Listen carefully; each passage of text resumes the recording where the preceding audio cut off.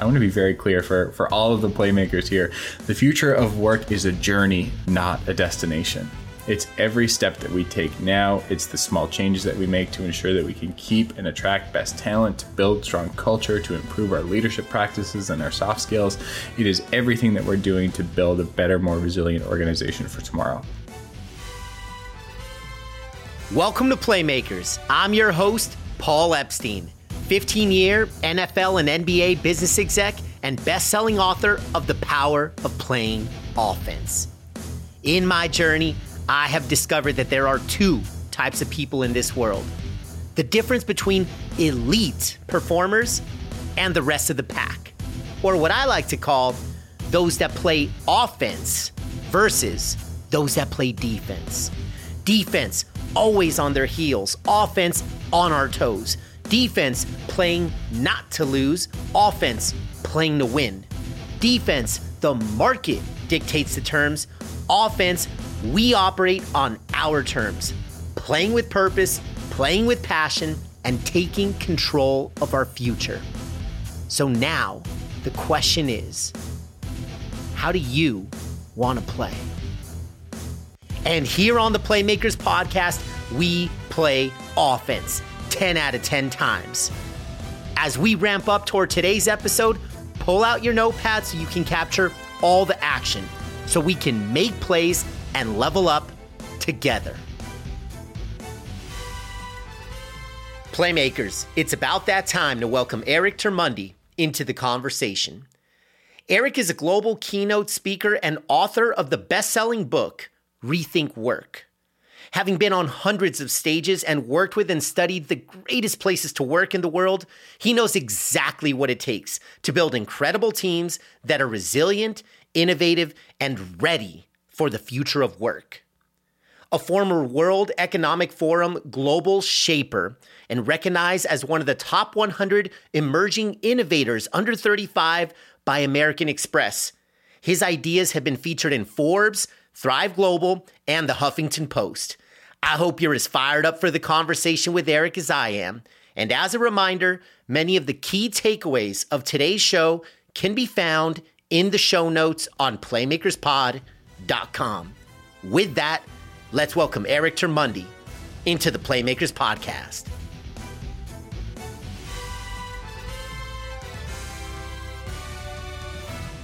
Eric, welcome to Playmakers. How are we doing? Oh man, Paul, so great to be here. I know this has been a long time coming and I'm excited to have the chat. Yeah, absolutely, brother. I'm so fired up, and to either introduce or reintroduce you to our Playmaker community. You know, we're all about leveling up purpose, impact, leadership, culture. Literally, we're pulling on each other's heartstrings right now because I know that all of those things are super near and dear to you. So what I want to know is how, if people say that you are an expert in leadership and workplace culture, there's got to be a backstory. There was something that inspired you to get involved with a space. So what was that origin birth story on why you and I dive into the same ponds here? Man, I'm going to start today by shooting myself in the foot and say that this whole story started with my inability to get a job. Is really it. I was 22 years old. I did what a lot of my friends and my peers did, and I changed one line in the cover letter, one line in the resume, and I took this sort of shotgun approach and tried to apply to, I think, 75 different jobs. Surprise, surprise, I didn't get any of them. A lot of my peers. 0 for 75. I had one interview that I was so nervous for because all of the stakes were riding on this one interview that I just totally bombed at. So there was a lot going on. It was really stressful, really intense. And I found that a lot of my peers, a lot of my colleagues' friends, a lot of my parents' friends, a lot of my older cousins were doing the same thing. It didn't matter if you were coming out of high school, out of university, out of a polytechnic, or in a mid-career transition, man. Finding that dream job, holy, that is hard. Now, to be clear, I didn't drop out of school or anything like that. I was a business major. I got my degree. I was the vice president in operations and finance for my student union. I had an $18 million budget for 25,000 students. I had the clubs experience. I had the business cases experience. I couldn't get the job. So I'm going to fast forward a little bit. Essentially what we did is we started a company that built a tool that quantified workplace culture. So we put numbers behind the employee experience and built an HR consultancy that ultimately helped our clients attract and keep the right talent for their organizations. Now, what we found when we surveyed thousands of employees across Canada and across the United States is that, hold on a second, there is no best culture. There is no best place to work. Paul, you might love working at Google. I might hate it. Do you know that actually the best place to work in America right now is Cisco? That's according to Fortune top 100 places to work. Is that right? Yeah. Number 3, the third best place to work is the Hilton hotel chain. Now, I would go ahead and guess that somebody who's making your bed at the Hilton Hotel wouldn't want to be working on the stabilization of internet for generations to come. And somebody who's working at Cisco wouldn't necessarily want to be parking your car at a Hilton.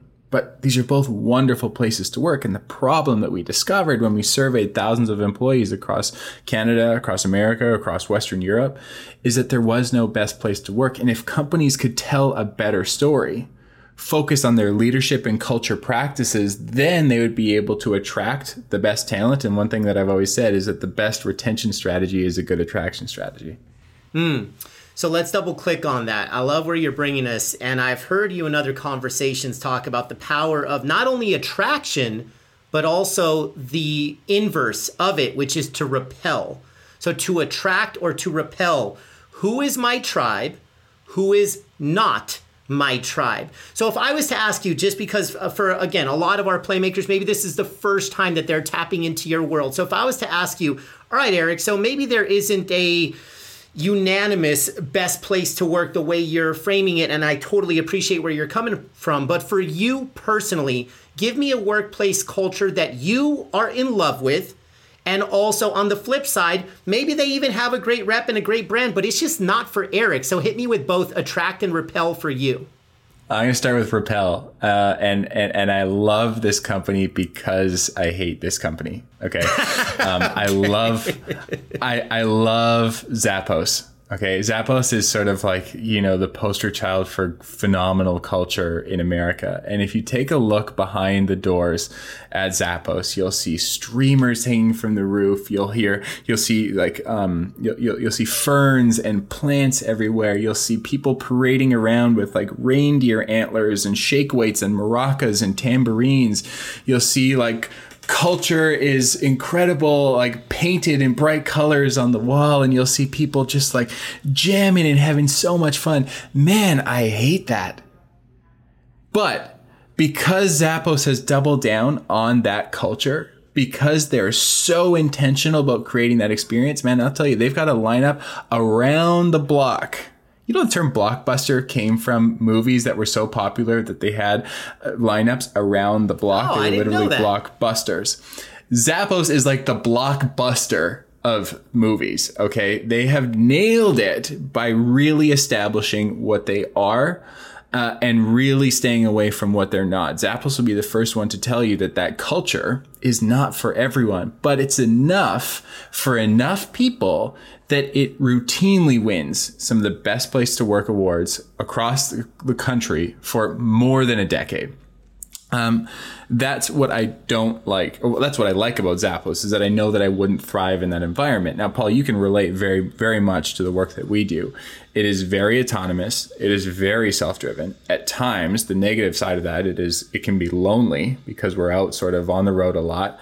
But for me, pre-COVID, now even post-COVID, got my fingers crossed on that one, 100 flights a year, maybe 50, 60 stages.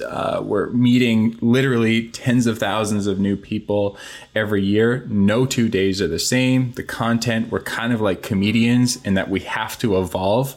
Singers and songwriters can, like Bon Jovi, can rely on his songs from the 90s or even the 80s for decades. We actually perform more like comedians, and that if we told the same joke twice, we're going to be booed off the stage. And so we're always evolving our content. We're always working on new things. No 2 days are the same. We're working on building new relationships. We're marketers, we're salespeople, we're performers, we're HR managers, and we're accountants, sort of all in one. And no pressure. I love that, and no pressure.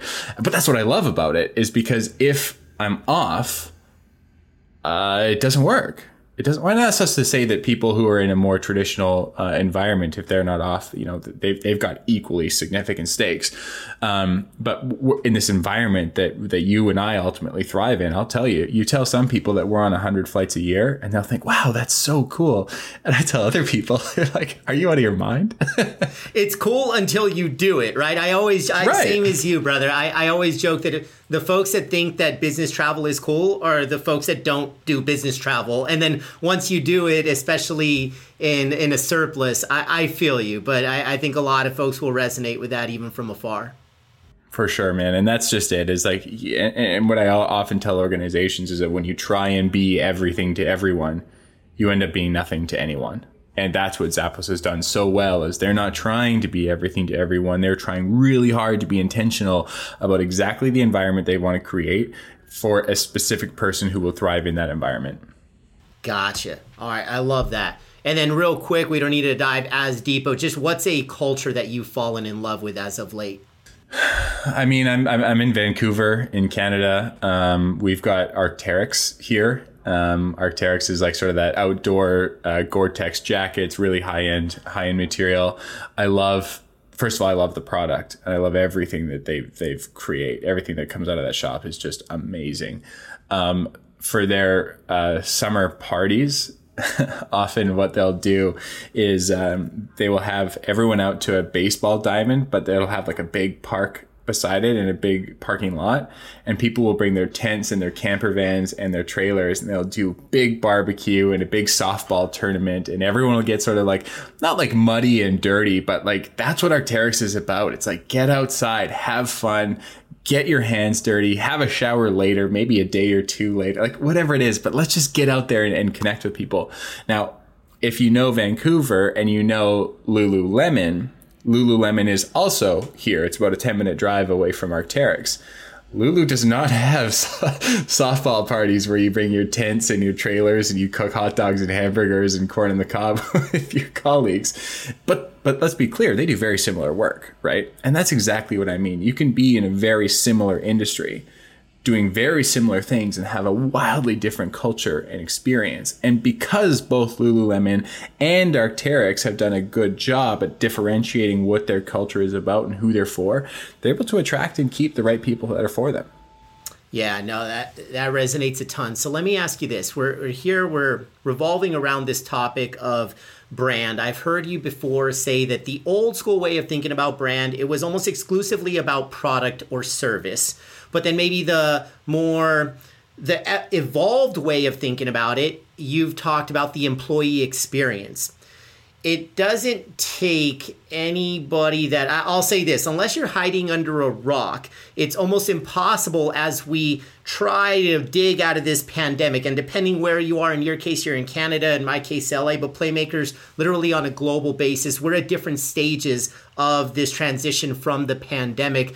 But if you were to just Google the topic of workforce or workplace, you're going to see some things. One example is the Great Resignation, right? There's these topical trends that are happening. So if you and I are in the employee experience space, we think of some of the pillars being recruitment, which you've already talked about, engagement, once we're actually in there, retention, how do you hold on to your stars, your key talent? If I was to ask you, biggest thing that you are hearing out in the workplace now, is it the Great Resignation? Is that what's keeping people up at night? Or is there something even bigger than that? Would love to just dive into your brain because you are literally in this space as deep as anybody. Yeah, it's funny you asked that question because I really hate to generalize too broadly. There are organizations right now that are absolutely thriving, and there are organizations that are unfortunately really struggling. The Great Resignation is a very, very real issue. Depending on the statistics that you read and who the source is, you'll see numbers anywhere from 40 to 52% of Americans are interested in or looking for a new job actively right now, which is about a 50% increase over 2020 or 2019. Now, the interesting sort of caveat there is that when the world is really struggling, nobody's really looking for a new job because you're not certain that it's going to be there. So to see a number increase 50% 2021 over 2020, that didn't surprise me as much. And to be fair, seeing that number of people being interested in a new job doesn't surprise me that much either, and I'll tell you why. In some ways, COVID has very much been a catalyst to the future of work. You know, it has sped up what we know to be true about the future of work. The funny other thing I'll say about the future of work is that many people think that the future of work is like a destination. It's somewhere that we arrive. I want to be very clear for all of the playmakers here. The future of work is a journey, not a destination. It's every step that we take now. It's the small changes that we make to ensure that we can keep and attract best talent, to build strong culture, to improve our leadership practices and our soft skills. It is everything that we're doing to build a better, more resilient organization for tomorrow.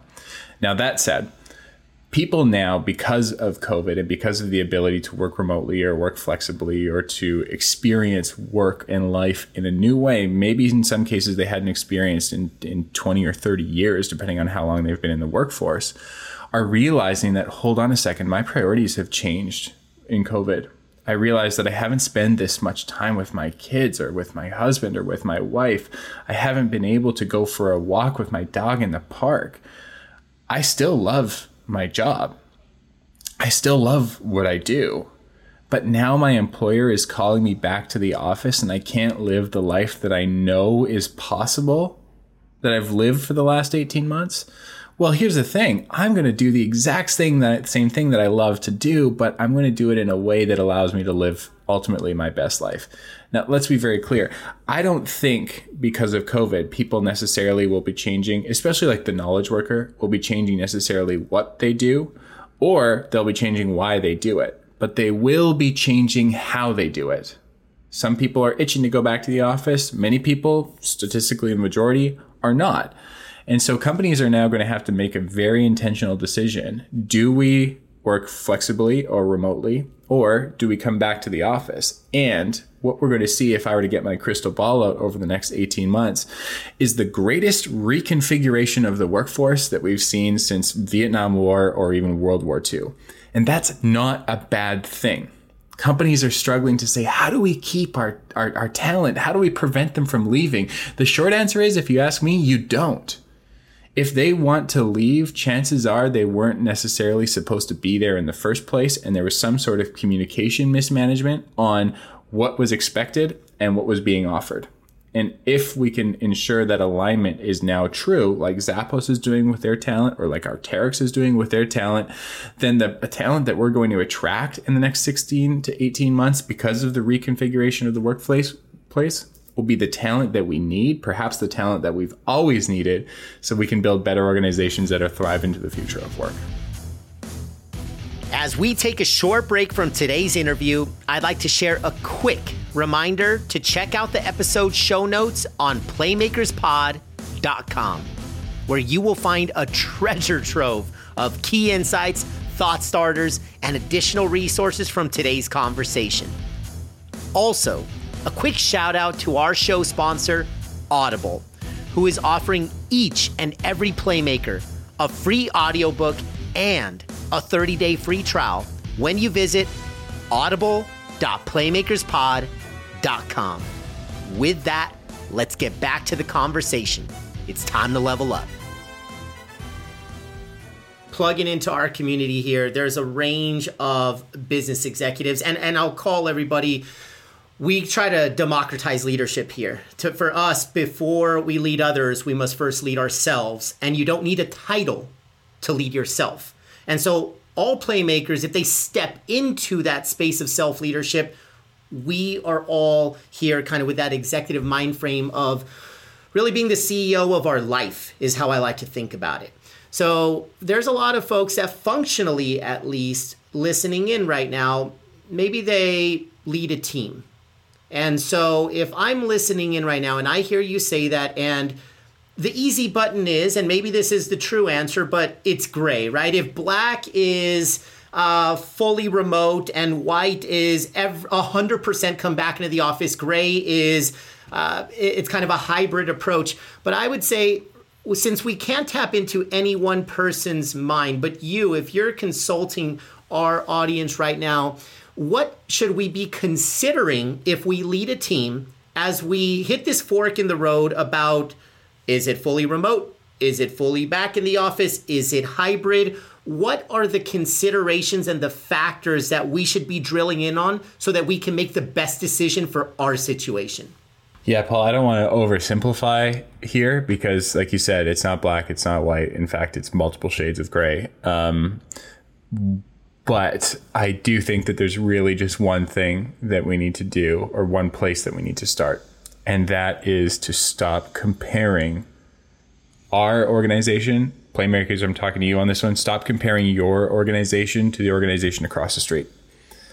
Your people are not their people. We're not talking, even if it's the same industry, even if it's very similar work that you're doing, even if you're an accountant at a boutique accounting firm and the accounting firm across the street is doing the exact same work, don't look at them to see what's working and what's not. Start asking your people what the best environment for them is. And that's it. You know, I get this all the time. How do we be more like Google, or how do we be more like Netflix? The truth is you don't. Maybe there's some sort of attitude, or maybe there's some sort of feeling or emotion that you want. Maybe it's happiness, maybe it's play, maybe it's creativity or innovation or entrepreneurship that you admire about another company. Bring that word back to the team and say, hey team, people that I work with every day, people that I spend more time with than my husband or wife or kids, people that that I literally eat, sleep, and breathe with. What is it that we can do to have a happier environment, a more fun environment, a more creative environment, and start innovating internally? Can I share a quick story? Yeah, of course. One of the best turnarounds, corporate turnarounds that I've seen in the last 15 years comes from the beloved Domino's Pizza. I'll just share really quickly. In 2008, Domino's Pizza was $900 million in debt, something that we think now and think, no, wait, that's not possible. But, they almost filed for bankruptcy. And if things didn't change fast, they were going to have to. What Domino's realized is that people were buying their pizza, but they weren't buying it again. And when they asked different focus groups and different customers what their thoughts were from the pizza, they thought it actually tastes terrible. you may remember. Yeah, and so they brought chefs in. They brought chefs in from all over the country. And over the next 6 months, they tried hundreds of different recipes, different herbs, different spices, different cheeses, different sauces, different crusts, and they reinvented their pizza over 6 months. And after and it actually tasted really good. People kept coming back. And over the next 16, 18 months, they climbed themselves out of debt, and they were actually in a really good spot. What they did after that would be the same thing that I would ask the Playmakers to do on this podcast. They would say, what can we continue to do to experiment to make our environment and our product even better? What they found is that they weren't just a pizza company, they were a technology company. And so they brought in things like the pizza tracker. I love the pizza tracker. They brought in things like your pizza profile. So now you could tweet pizza orders. You could ask Siri or Echo or Alexa for a pizza. You didn't even have to call in anymore. They then realized that, wait a second, we're not just a pizza company. We're not just a delivery company. No, we're not just a technology company. We're a delivery company too. So you've seen it. They've tried different automated robots, different drones. They've tried all sorts of different technology to deliver pizza to the customer. They've even partnered with various cities to pave potholes on their most common routes so it doesn't damage the cars of their delivery people. All this to say, Paul, Domino's isn't competing with Papa John's. They're not competing with Pizza Hut. No, they're in a league of their own. And the question they ask is, hey team, how do we be better than we were yesterday? That's it. It's not what's Domino's or what's Pizza Hut doing or what's Papa John's doing. No, they don't care. They're trying to be a better version today than they were yesterday. And if we want to make sure that we're prepared for the future of work, if we want to build an organization that's resilient and thriving in tomorrow's workplace, which, by the way, we have no idea how that's going to look or which sort of black swan event is going to come in next, all we can really do is build a deeper foundation of trust on our team, make sure that we have time and space for these conversations, and allow everyone to be a part of that process when we're looking for ideas and we're looking for suggestions to create a better place to work. Yeah, I love where you're bringing us, Eric, and something that Playmakers should be familiar with in past conversations. We've talked about hosting listening sessions with your team. So we all know about external focus groups, very consumer-facing, same concept, but inward-looking. And the 3 questions, and you really tackle this in a couple different shades, but it's 3 fundamental questions. What do we need to do more of? What do we need to do better at? What do we need to do different? And to add your spin on it, rather than compare ourselves with the industry or with our neighbors, try to insulate these things within your 4 walls. Do more, do better, do different. It's fascinating what you will learn when we actually have an empathetic ear and curiosity, what ideas are already in the room. We just sometimes don't take the time to ask. Yeah, real quick on that too. Psychological safety is a massive topic of conversation in the workplace today. And truthfully, I think it'll be more and more important, not to suggest that it's not extremely important right now. But what these listening sessions do, just to piggyback off what you're sharing, and I completely agree with that, what these listening sessions do is to create a structured and consistent space for this idea sharing. Imagine, playmakers on the show today, you've got a junior person that's been with you for 6 months, 8 months, 12 months. How available are you to hear these ideas? And if you were to put yourself in this individual's shoes, how safe is it for them to share? When you have a listening session like Paul suggested, you said do more, do better, and do different. Do different. Yeah, I would almost say too, the questions that I use is what should we start, stop, and continue doing? 100%. So, and it's very similar. But what happens if we were to structure these listening sessions? And again, Paul, I think you'll agree, these aren't necessarily like hand-holding sessions where you spend half a day just spilling ideas and trying to force creativity. No, the way that I see it is that if we were to have these listening sessions like every Monday from 9 to 9:15, like 15 minutes, that's it. Quick sprints. We create quick sprints, right? We create this opportunity and this space for ideas to be shared. Now, let's be very clear. Say we have 6 people, 8 people in these meetings. There's no way that every week, each person is going to bring an idea to the table. And that's kind of the point, isn't it? Because what these listening sessions do is to create safe space to share ideas when those avenues might not exist before. I can just imagine myself just sitting at the keyboard, especially remotely because I'm not in the office, sweating, thinking of presenting this idea to a CEO, just hammering away at my keys, typing up the email and just deleting it because I just don't think it's a good time. I know my CEO is busy. I know they don't necessarily have time for this. I know it's not in the agenda. I'm not even going to share this idea that could transform the business forever. But what happens when we have these meetings on a bi-weekly basis, that safe space is created. People can share their ideas or not. And we've created an opportunity now to better the organization, like you said, by focusing inside our 4 walls.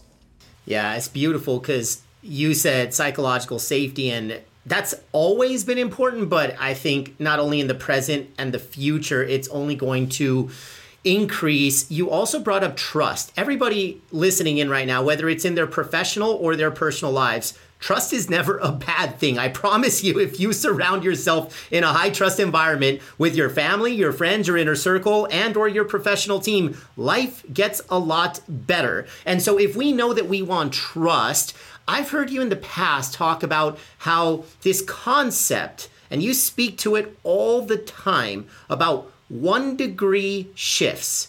Talk to us about what a 1 degree shift is. Maybe there's a backstory there. Maybe there are some examples you could point to. And I know one of the outcomes for everybody listening in is a higher level of trust. So please, let's double or quadruple click on 1 degree shifts.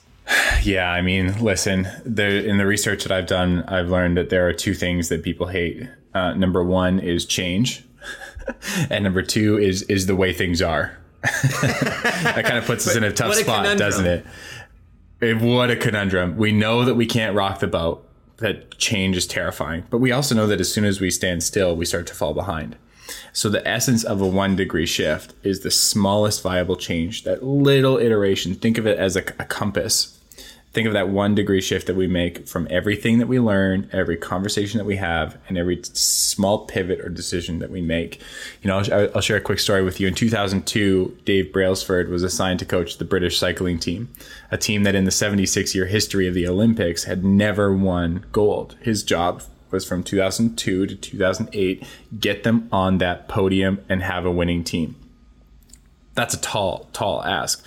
the way that I see it, he had two options. Number one, he could keep pouring money into the team like coaches and the organization had done in the past, or he could scrap the team altogether and start over. He actually took a different approach. He took a approach of 1 degree shifts. And what he did is he isolated where the real root of the problems on the British cycling team were. And he found that there were numerous problems, but a few of them that sort of came to mind that I'll share with you is the first is that they realized that the riders, they were getting sick when they were riding internationally because they were shaking hands in new environments on series of plane rides that weren't familiar. And so they masked up. He brought a surgeon in to teach them how to wash their hands. They gave every rider hand sanitizer, talking about being ahead of their time. And they said that we're going to do elbow bumps after our rides instead of handshakes. I mean, you know exactly what happened next. The sick days went down, the riders started to perform better, and things started to get better. They then realized that the riders, when they were on the road too, they weren't sleeping as well as they would have when they were at home in their comfortable environment, in their comfortable bed.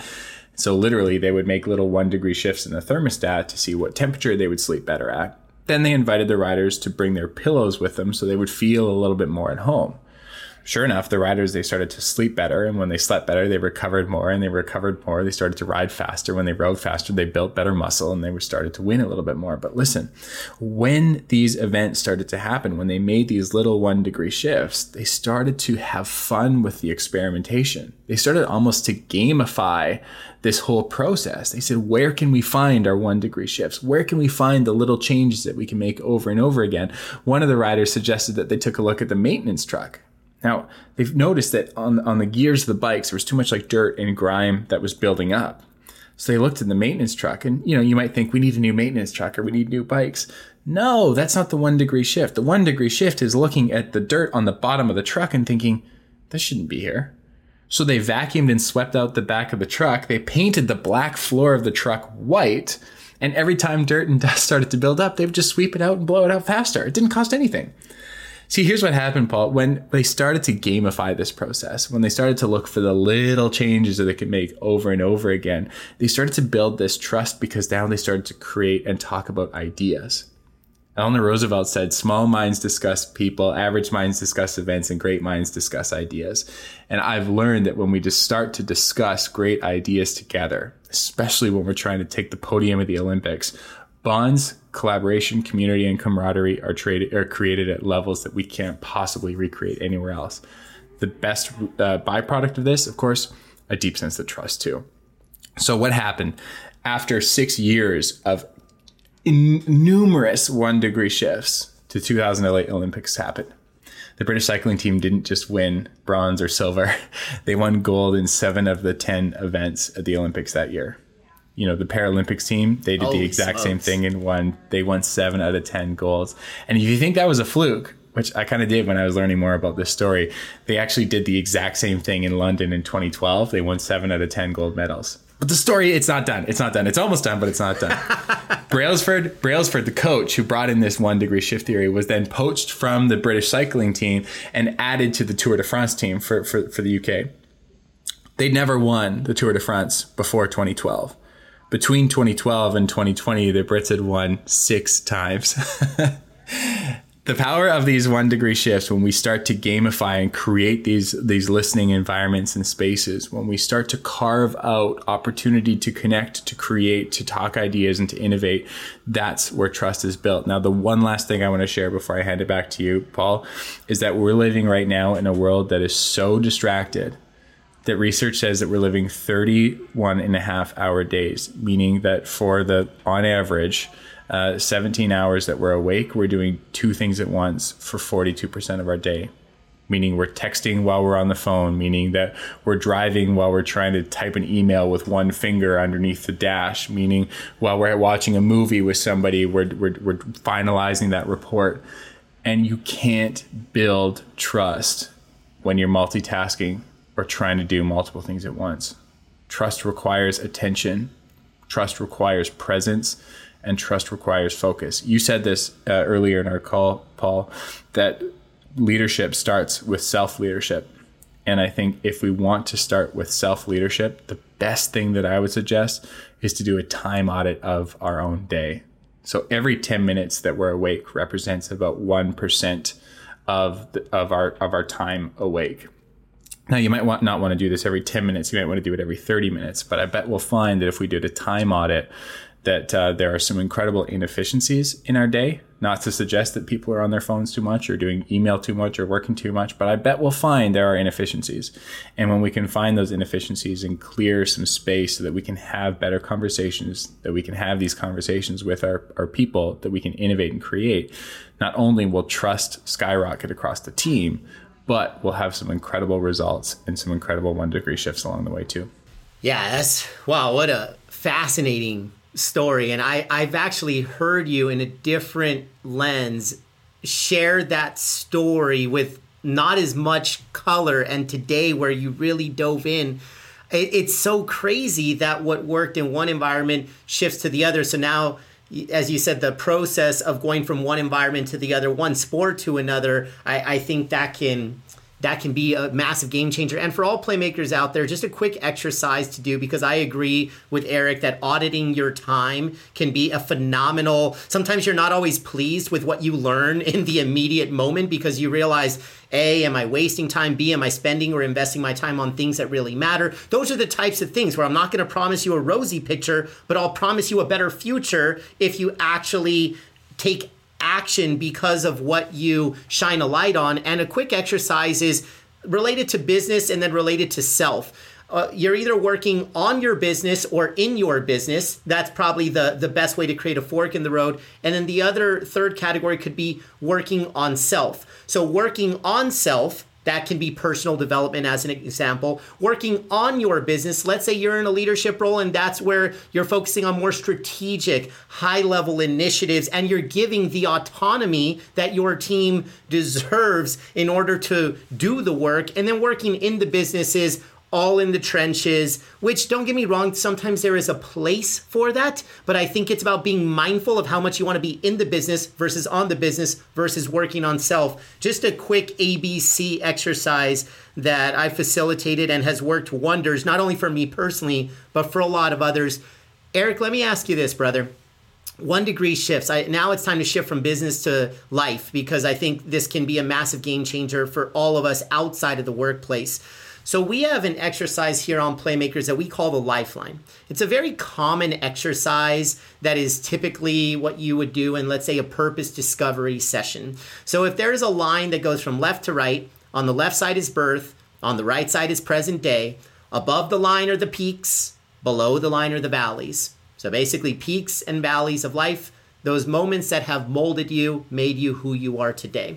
First, I'd love to know biggest peak of your life, and we can leave it at that. Then I'm going to ask you for the opposite, which is the valley. But here's the cool part. I'm assuming because of your massive belief in 1 degree shifts, I have a hunch, I don't know this for sure, but I have a hunch that maybe you dug out of whatever adverse valley you've had in your life based on implementing a 1 degree shift of your own. So start with a peak and then talk to us about a valley and maybe how a 1 degree shift helped you out of that hole. Oh my goodness, man, this is heavy. First of all, what I want to say is, part of what I love so much about you and your content and your process, which, by the way, I hear like process is a very Canadian way of saying process. So maybe I mirrored you. By the way, I said it a minute ago because I'm like, if he's going to say process, I'm going to say process. Everybody says process. What I love is that everything that you share is so actionable, man. Like your exercises, the things that you can do for the playmakers that are listening, I think are just incredible. So thank you for that. Here's the way that I first of all, I'll say here's the way I look at life. And I don't want to get too meta, but I also think that this is kind of important to share when I sort of share my response with you. I don't have a 5-year goal or a 10-year goal. I don't have or do vision boards or goal setting exercises personally. I don't say that it's not valuable. I don't think that there's no merit to it. That's not at all what I'm saying. I'm just saying it doesn't work for me because I have no idea really where I'm going or what I'm doing, if I could be very blunt about it. The 1 degree shift for me is kind of like going to a city that you've never been to before and someone says you need to check out the best donut shop at the far east of town and have no idea how to get there. So what I found in this road of life, as I'm driving down the streets that I've never been to before, I take left and right turns where I think I should relatively be going. I find that I've taken a wrong turn onto a one-way road going the wrong way. I've hit a parkade when I should have hit a roundabout. I've hit all these sort of mistakes. And then I found that I end up at a different spot than the donut shop somebody should tell me I should go. But I found that the spot that I end up, because of what I've learned along the way, is exactly where I wanted to be. I think the biggest problem with a 5 or a 5 or a 10-year goal is the lessons that we choose to ignore 3-4 months into the plan because it wasn't part of where we thought we were supposed to be 3 or 4 months ago. I find that it limits me and what I've learned today in a conversation with you or tomorrow in a conversation with a client. And it sort of sticks me into a goal that I set based on the person that I was 3 or 4 months ago. Now, all that to say, being very vulnerable and true with you, because I do think it's important. I don't really have anything to hide. I was in Portland, just south of Portland for an event last week, and it was at a beautiful resort, and I was able to bring my dad down with me, and I had just broken a milestone in my career that I thought would take me a lot longer than it was going to, and I'm having a really great year, and I was able to during a meteor shower hang out with my dad on one of the fairways of the green and looking up at the stars, and to have him there with me, as part of that journey. He just watched the keynote. It was like a standing ovation, and he was just so happy for me. But that was absolute peak. I've been trying really hard to make sure that my dad is proud of me, and I think a lot of us can relate to that, whether we like to admit it or not. I'm here showing all my colors. And we talked about the last 10 years of this crazy journey.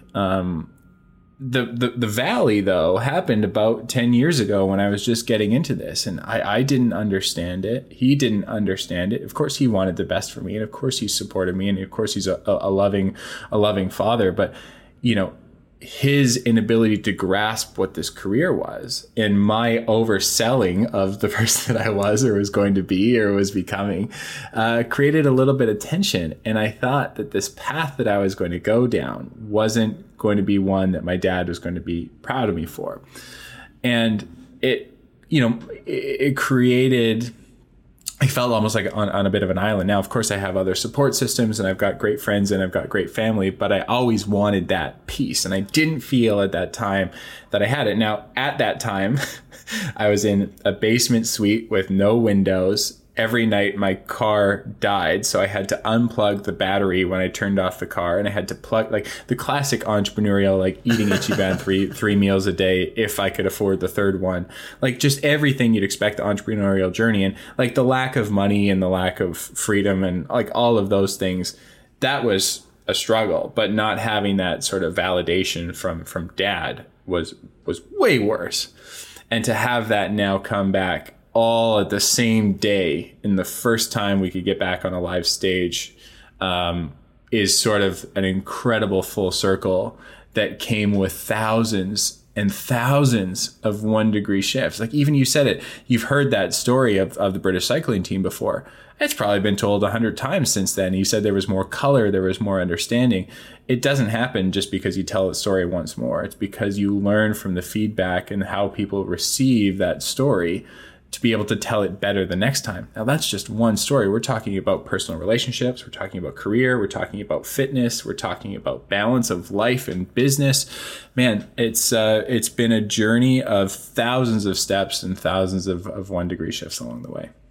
Yeah, well, I appreciate, on behalf of all Playmakers, we appreciate you sharing that personal. It's interesting hearing you talk about your dad, because often what I find, and it is much easier in the rearview mirror of life to connect dots, and sometimes you do actually find a linkage between a peak and a valley. And you talking about your dad, it reminds me the story of my dad, which I'll share the very, very short cliff notes just to bring you into the loop. A lot of our listeners have heard this, but I lost my dad at 19. And in many ways, he's inspired me more since the day he passed than when he was alive. And it's because I knew what he did, which was he was an educator in underprivileged communities. But after meeting his students years after he passed, I started to understand why he did it. And students telling me things like, your dad was the first person to ever believe in me. Wow. I've heard something like, your dad gave me a reason to think that tomorrow was worth it. And when you think of things like that, Eric, and I get choked up almost just sharing this every single time, because my whole life mission is just to make him proud. And I just want to have the same type of impact in the world that he had. And so you sharing a story about being able to share an experience, both at a high moment and as a reflective, learning moment, but still, I just think it's a beautiful piece where, to your point, it all does come back full circle, Eric, because you've been very present in the journey versus when you say, I don't have a 5 or 10 year plan. I think sometimes you can get overly fixated on a destination. And in your case, you're just being where your feet are, even if sometimes you don't realize it in the moment. And so if I was to say something I always like to ask guests is something that inspires you. So the Latin definition of inspire is to breathe life into. So if I ask you to think about something that breathes life into you, like for me, literally, I would say impact. And if I had to share a story about it, it would be pretty darn close to what I just shared about my dad. I obsess about impact because of the impact my dad made. So if I was to ask you, what inspires you or what breathes life into you? Is there a word or a value that you just literally hold so true, and maybe there's a reason behind it? At the risk of sounding sort of cliche, I would say very simply like smiles or laughter. And the reason why I say that is because you can't smile and laugh without being fully here, Yes. And everything that I believe to be true comes from being present in the situation that we've got right now. I think you said it best. I sometimes I'm a little bit aimless and I don't necessarily know where I'm going, but I'll do everything I can right now to be here with whoever I'm here with. And if I can share that level of presence, if I can make somebody laugh, or I can see a genuine smile on someone's face, or if we can connect through that conversation, like you said, all we've got is right now. And if I can own that moment and be here for it and invite others to be there for it too, that's all I've got, man. That is, I think, the most important thing. I think actually really what's happening is it's reframing what you're saying too. It's impact, because whether impact is in building business or creating better families or better health routines or whatever it might be, impact only happens at the times that we're present and making intentional action. It took me a moment to process that, but I think you are 1,000,000% true in that. I think if everybody listening in, think of, if impact is making a difference, think of the times you've made the biggest difference in your life, personal or professional. And now think about, were you present? Were you in the moment? And hey, who knows, Eric? Maybe there was laughter and smiles involved in there too. I think that's a very cool connection that I personally have never thought of. So let me, one final question, and we'll do this as a mic drop. But before we do that, brother, honestly, you've been just a treasure trove of not only information relative to the world of work that we're all in, and that I know these numbers like you know them. If we're going to invest over 100,000 hours into anything, please make it count. Please make it matter. Please do something that gives you energy versus depletes you of your energy. The number of over 100,000 hours is largely non-negotiable, but what you do with it is. So that is my perspective on the commitment and dedication that we owe it to ourselves to do something in life that makes us feel alive. And so with that, Eric, I know you picked up a ton of fans today, brother. Where can we find you? Where can we follow you? Yeah, I mean, look, I appreciate this so much, Paul. Love the work that you do. I love what you said about 10,000 or 100,000 hours too. I will say, though, that you don't become a master pianist or violinist when you're texting and practicing the violin at the same time. So that time that you shared too is dedicated, undistracted, present time. If you're doing two things at once, you could bet right away that time will have to double. So, if Kobe Bryant was standing at the free throw line, talking on the phone and shooting those free throws, he's not going to be the same basketball player that he was. All that said, feel free to connect with me on LinkedIn is the best bet. Just Eric Termuende. I'm sure my name will be in the show notes, erictermuende.com. And I'm happy to help in any way that you can. Happy to be a part of the community here, Paul, and appreciate your time today.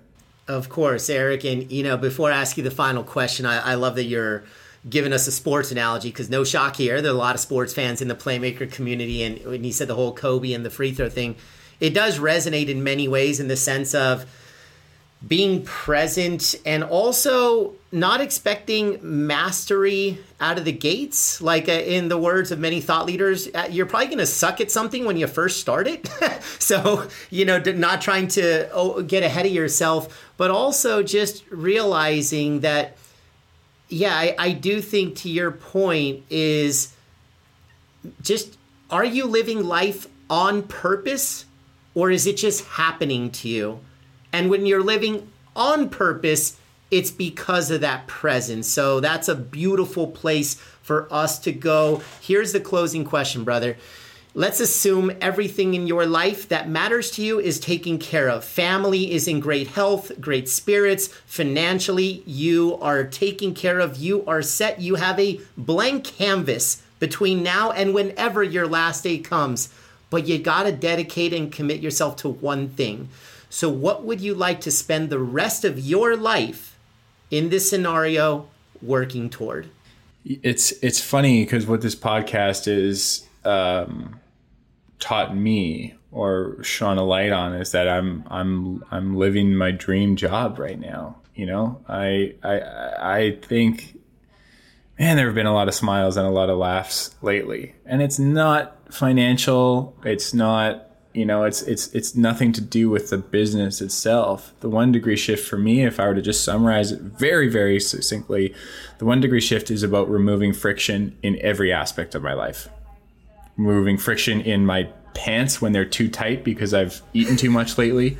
Removing friction in my relationship when I'm not giving my partner enough time or attention, or she's not giving it to me. In my business when the message isn't landing and the impact isn't being driven home.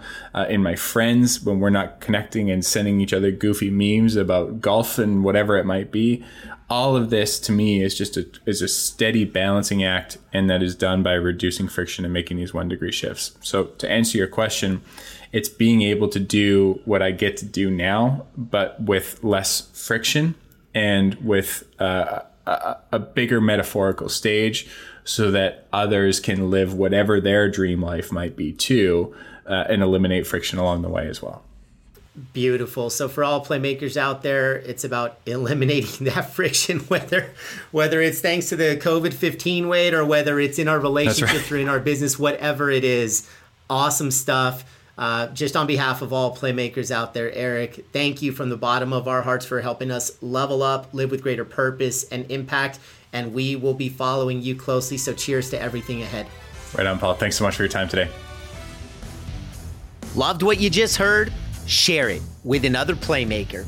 And if you gain significant value from today's episode and genuinely feel that you have leveled up, would so appreciate if you gave us a 5-star rating. For all of today's show notes, head over to playmakerspod.com, where you can not only enjoy additional resources from this show, but all previous episodes as well. If you haven't already, subscribe to the show on Apple Podcasts or wherever it is that you tune in from. And on a personal note, I'd love to connect one-to-one. Hit me up anytime on LinkedIn at Paul Epstein or Instagram at Paul Epstein Speaks. Playmakers is produced by Detroit Podcast Studios in collaboration with Purpose Labs. Wishing you a high impact week of action and purpose. See you next time on Playmakers.